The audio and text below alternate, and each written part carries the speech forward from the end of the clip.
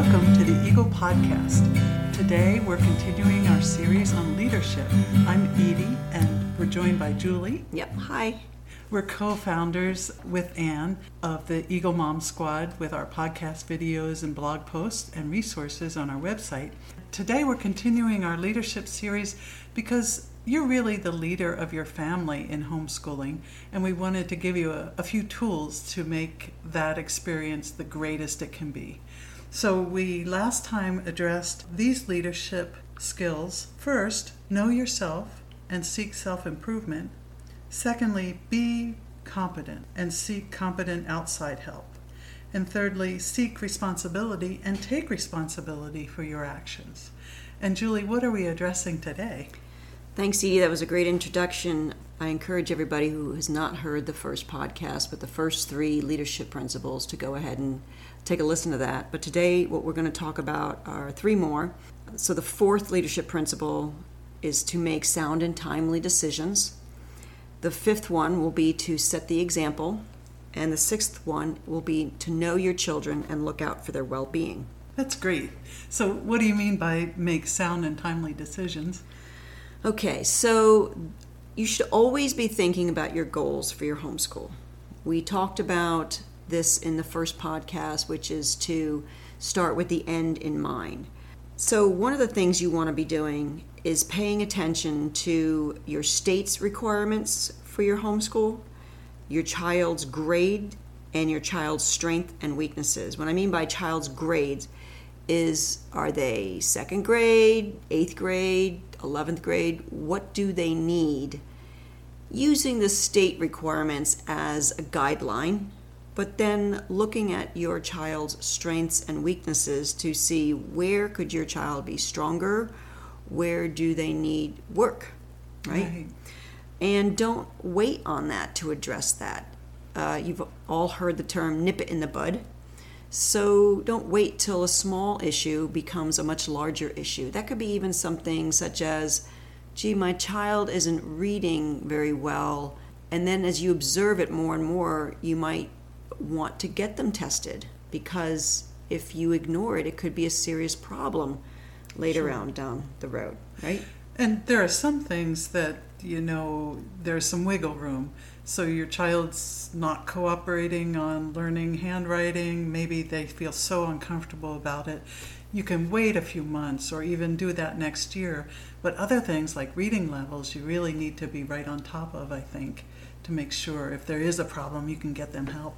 Yeah, and it just comes down to, which we'll talk about in a little while, is knowing your children and looking out for their well-being. So you really have to pay attention to what your child's strengths and weaknesses are, and that's part of being or making sound and timely decisions.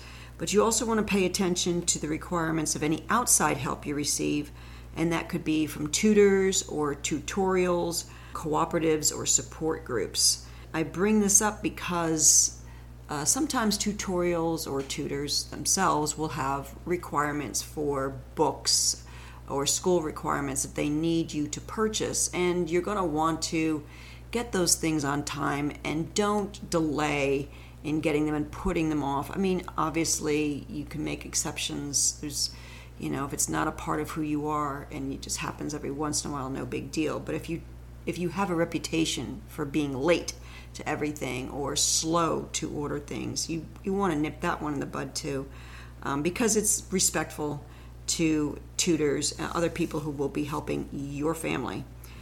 And my experiences have included parents that wait to the last minute in signing their children up for individual classes or tutorials.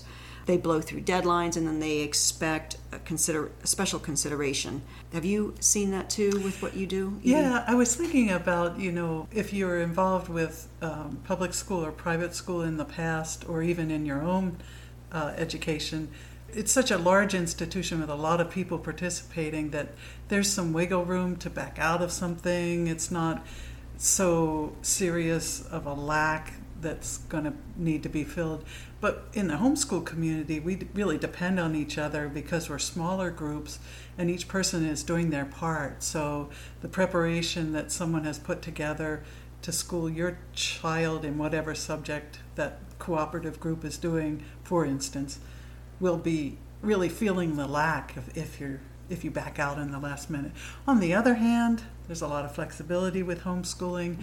So I think make sound decisions, really think about if something's not right for your child. It doesn't mean you're locked into that, and people will understand if it's just not right for your child. Right. So part of making sound and timely decisions is to do some thinking, gather input as much as you're able to, and then make the best decision that you can with the information you have. Don't lollygag on decision making, especially when other people have some deadlines that they'd like you to meet, just to be considerate to them. All of our decisions are not going to be perfect. Sure. So we can't ever think that, we'll achieve perfection. We won't, but we have to make an effort. And I think that's part of, like I said, respecting other people, respecting your children, and that's what makes the decision sound and timely. Yeah, that makes sense. Okay, so our fifth leadership principle would be to set the example. I hear from people all the time that, I'm not a leader, I'm not a role model. Well, we all are. Sure, when you become a parent, that's what's going on there. Yep. Your children always, from the beginning, look to you about what should they eat, what should they do, right. What are we as a family doing right now. So you're a born leader when you're a parent. Right, yep. You've fallen into that role immediately. Your kids are always watching you, and so you will lead them either to doing good things or bad things, depending on what they see that you do. It's also that you're their main example, because they're not out in a school environment where they're seeing lots of different adults. They are looking up to you and your spouse to see how to act. So you're always setting that example. And you want to think about, again, we go back to begin with the end in mind, is what do you want them to come out of the 18 years that you're nurturing them? Yeah.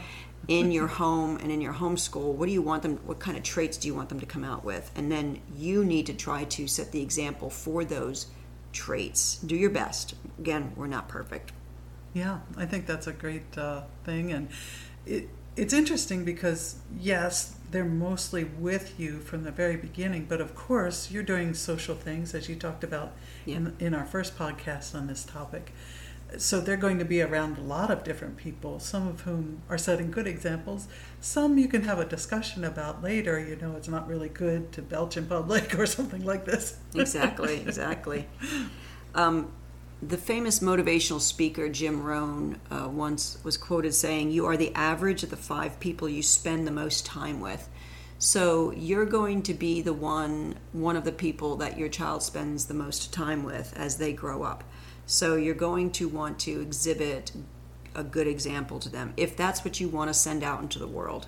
Yeah. Number 6 is to know your children and look out for their well-being. And people say, I know my kid. Well, pay attention to what it is you know about them, and again, be sure that you're looking out for their well-being. And so, to give you some examples from my homeschool, our oldest, as we were approaching high school, I could see in his behavior, his attitude towards me, towards homeschooling in general, that he was going to need somebody else to help him. We tried different schools, private, public, but we opted for a hybrid, which was a homeschool tutorial, and that provided just enough structure for him, some people other than me teaching him, and some friendly competition, and he thrived in that environment.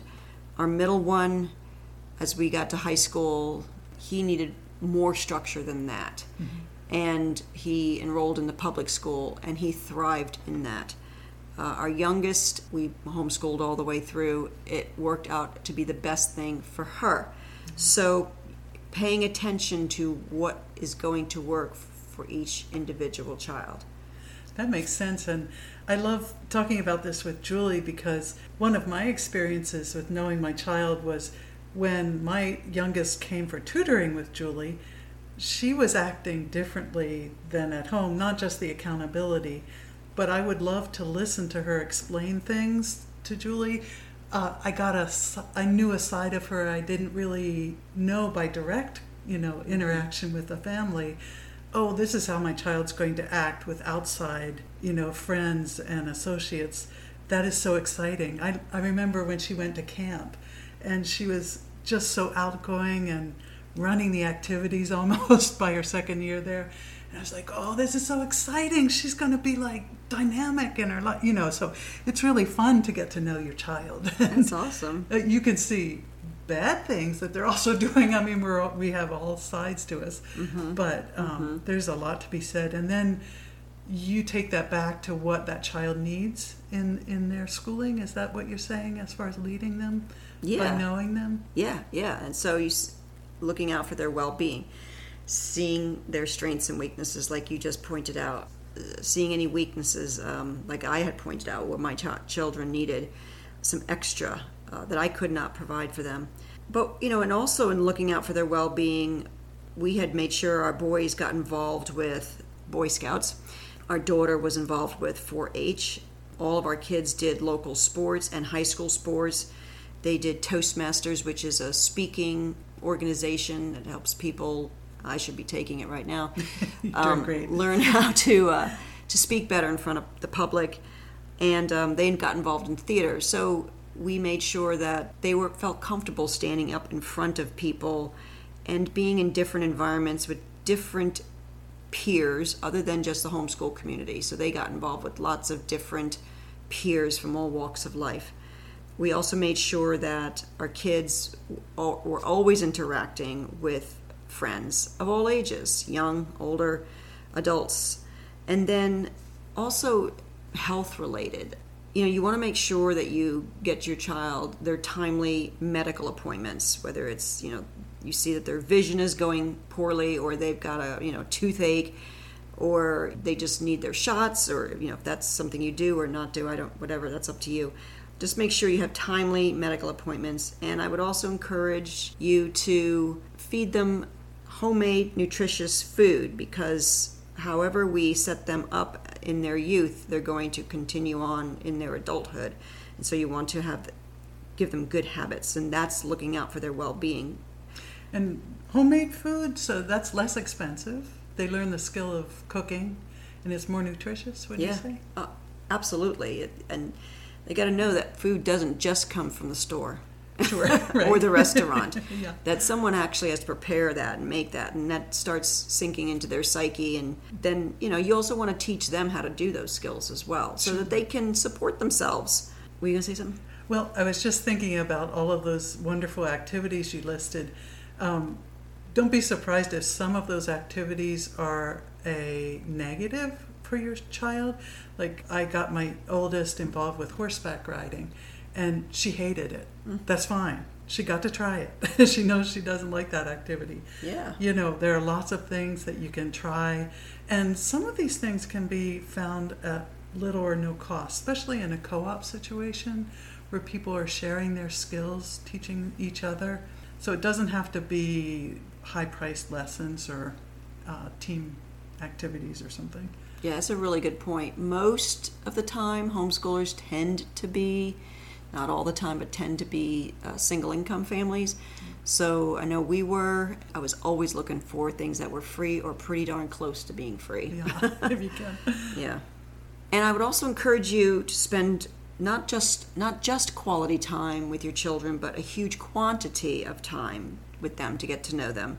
And that's going to include, when you're in their presence, stay off your phone. Yeah. Stay off your phone. No child wants to be talking to their mom or dad and looking at their forehead, because the parent's eyes are glued to their screen. So I would say follow the golden rule when it comes to how you interact with your kids. Treat them the way you would want to be treated. So when you're talking to your child, you want your child to be looking at you and absorbing what you have to say to them. You should behave the same way to them. Yeah. Would you agree? Sure, and I think that makes for a better environment for the family. Yeah. It seems like, especially maybe if you're coming from public or private school to homeschooling, that there's a tension there where you're needing to spend so much time with your child, and in the past maybe you've had friction there, because we all do. Absolutely. And so to think, oh, I'm going to be spending all day, every day, well, how can we do that? You have time to work things out in your relationship. So that makes it a lot easier and more joyous, because there's time to just relax. And also, you can schedule you time. You can schedule time with your spouse. I know it's hard if you're a single parent, but maybe invest in a babysitter every once in a while, so you know that some of that weight of time spent together can be joyous and not burden. Yeah, that's a really good point, Edie. I did hear years and years ago that if you're coming out of a brick and mortar school, either private or public, and you decide you're going to homeschool, for every year that the child has been in that brick and mortar school, you should let them decompress a month. So in other words, if your child went, kindergarten through 4th grade, that's 5 years of schooling. Basically, give them 5 months to decompress and kind of get used to the homeschooling environment. So you don't have to be right on top of them, trying to meet a schedule with all of these expectations. No. You can explore the world together. Yeah. Spend some time. Don't put deadlines on everyone. Yeah. As the leader. Yeah. Yes. As they're getting used to homeschooling, and you're getting used to homeschooling, because it's a big deal. It's not something you take on lightly, homeschooling. But the rewards are fabulous. Yeah. And we're going to hear more about our leadership skills in our next podcast. Yes, we are. All right. And we really appreciate your joining us today. Please look at this description below to find the things we talked about, and to find our other podcasts, videos, blog posts, and resources on our website. Thank you for joining us. Have a great day.